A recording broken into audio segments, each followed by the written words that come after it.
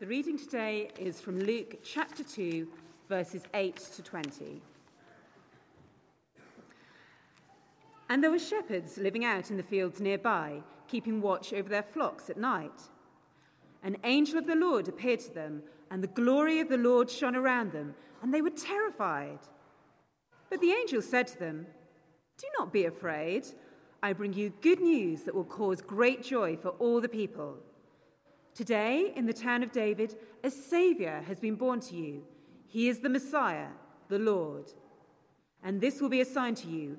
You'll find a baby wrapped in cloths and lying in a manger." Suddenly, a great company of the heavenly host appeared with the angel, praising God and saying, "Glory to God in the highest heaven, and on earth peace to those on whom his favour rests." When the angels had left them and gone into heaven, the shepherds said to one another, "Let's go to Bethlehem and see this thing that has happened, which the Lord has told us about." So they hurried off and found Mary and Joseph and the baby lying in the manger. When they had seen him, they spread the word concerning what had been told them about this child, and all who heard it were amazed at what the shepherds said to them. But Mary treasured up all these things and pondered them in her heart. The shepherds returned, glorifying and praising God for all the things they had heard and seen, which were just as they had been told.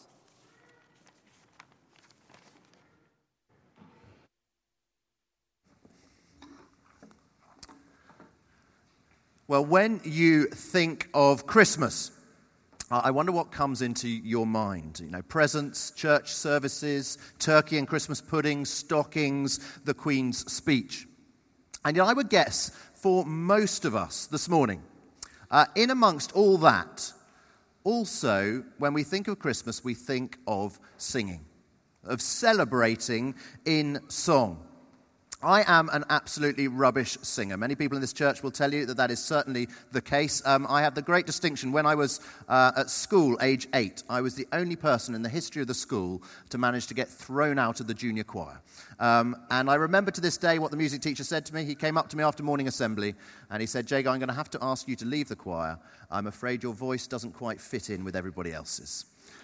Scarred for life. Now, I am a rubbish singer, but I still see singing as very much part of Christmas. Whether it's singing all the well-known carols here in church, whether it's singing karaoke of Mariah Carey's All I Want for Christmas Is You at the office Christmas party, whether it's listening to the national anthem and the Queen's speech, or Ed Sheeran's Perfect Number 1, or Handel's Messiah, singing is a big part of Christmas.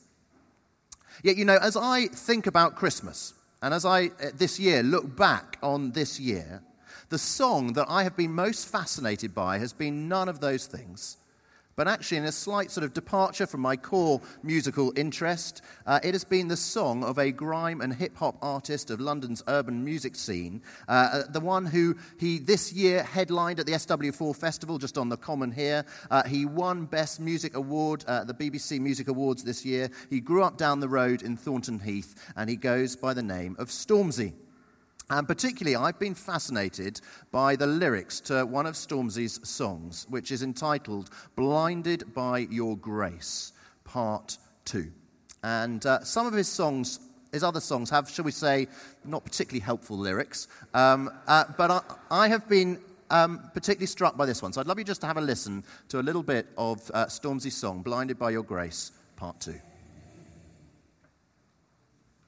So that's Stormzy's song in 2017 AD, and I'd love us to think today and almost compare it to the Angels' song in 0 AD. It is really striking. God chose to send the angels to a little hillside to shepherds, to shepherds who were nobodies, to shepherds who were scruffy riffraff. God chose to tell them the news first. As if to say, this song, the song of the angels, it is for everyone. It is for everyone, even shepherds who are on the very margins of society.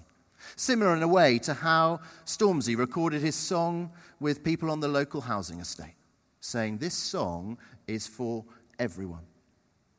And what happens with the angels? As the angels sing this song in the middle of the night, the shepherds, like Stormzy, the shepherds are blinded by God's grace as they hear the angels singing.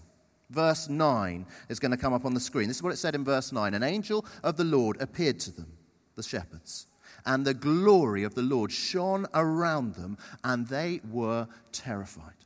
They were blinded as the glory of the Lord shines around them. But the question for us this morning is what is this grace that Stormzy sings of, blinded by your grace? What is this grace that the angels sing to the shepherds on that day when Jesus was born? Well, look at what the chief angel says to the shepherds. This is verse 10. He says, "Do not be afraid. I bring you good news of great joy that will be for all the people. Today, in the town of David, Bethlehem, a Saviour has been born to you. He is Christ the Lord." You see, grace is the good news of great joy for all of us, for everyone here. The good news of great joy for shepherds, for you, for me, whoever we are, whatever we've done. The news that God offers to act in love to you and to me, even though we don't deserve it. That God offers to be our Saviour. That verse says, today in the town of David, a Saviour has been born to you. God offers to be our Saviour, even when you and I don't deserve saving. You know, whatever your age this morning, whatever your view is on Father Christmas, the God who became a baby in a manger is far, far better even than Father Christmas. I wonder, for any age, what did you get in your stocking this morning? Let's just hear a few things. What did someone get in their stocking? Yeah, what did you get? Arthur, what did you get?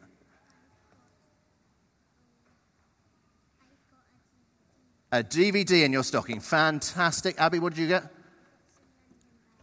Some London badges, and you're sporting one there. Fantastic. Let's have one more person, maybe an older person. What did you get in your... hello. What did you get in your stocking? No? Chocolate. Perfect. Always good to get a bit of chocolate. Now, the deal is, isn't it? The deal is that with stockings, how does Father Christmas work? Father Christmas, we are told, if we are good boys or girls, then we will receive presents in our stocking as a reward. We earn the presents. You know, my aunt, one year, when my aunt was little, she was so naughty. She'd been such a naughty girl, at least according to her parents that year, that one year Father Christmas gave her a stocking, and it was a stocking full of coal. One year my aunt got a stocking full of coal. And that absolutely delighted my mother, who had been obviously a little bit better behaved that year. And my mother got a stocking full of presents, whilst my aunt got a stocking full of coal. You know, God is not like that.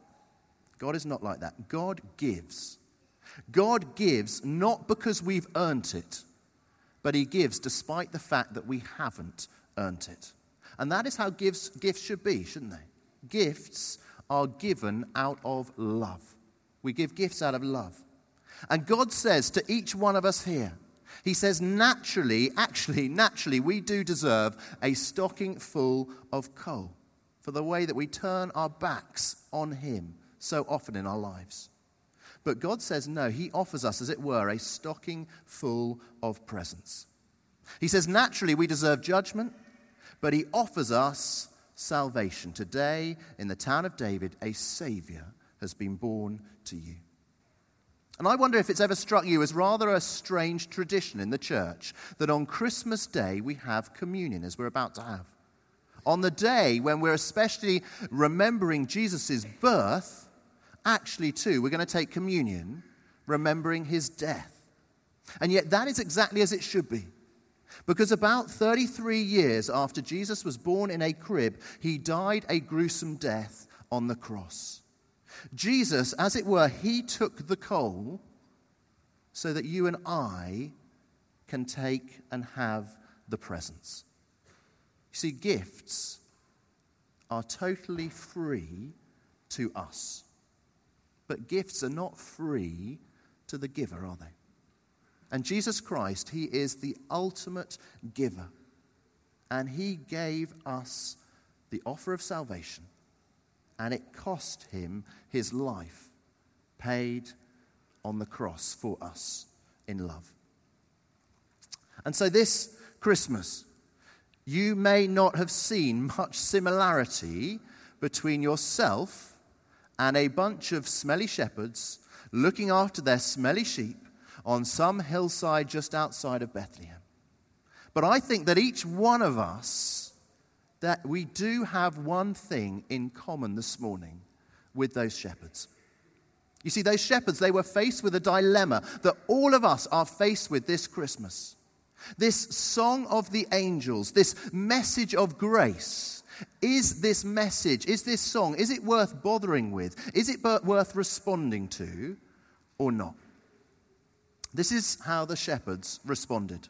Verse 15. The Bible says this: when the angels had left them and gone back to heaven, the shepherds said to one another, "Let's go to Bethlehem and see this thing that has happened." Very simply, the shepherds said, let's go and see. Let's go and check out this baby in a manger. Let's go and see Jesus. And this Christmas, it will be a wonderful time for each one of us to do exactly the same as the shepherds. Let's go and see. Let's investigate Jesus. Let's find out about his gift of grace. Is it really so wonderful? Stormzy's done that. He's gone and seen. Remember what he sings as I close. Lord, I've been broken.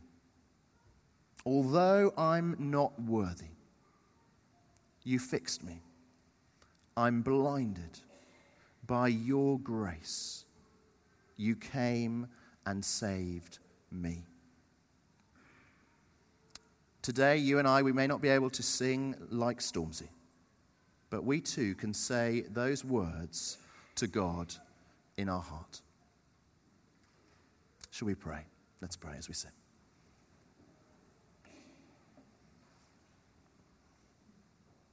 I'm going to pray a prayer, as it were, in the first person singular.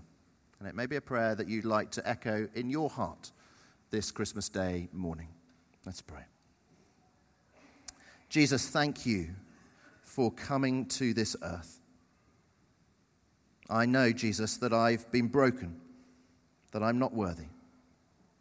And yet, thank you that you love me.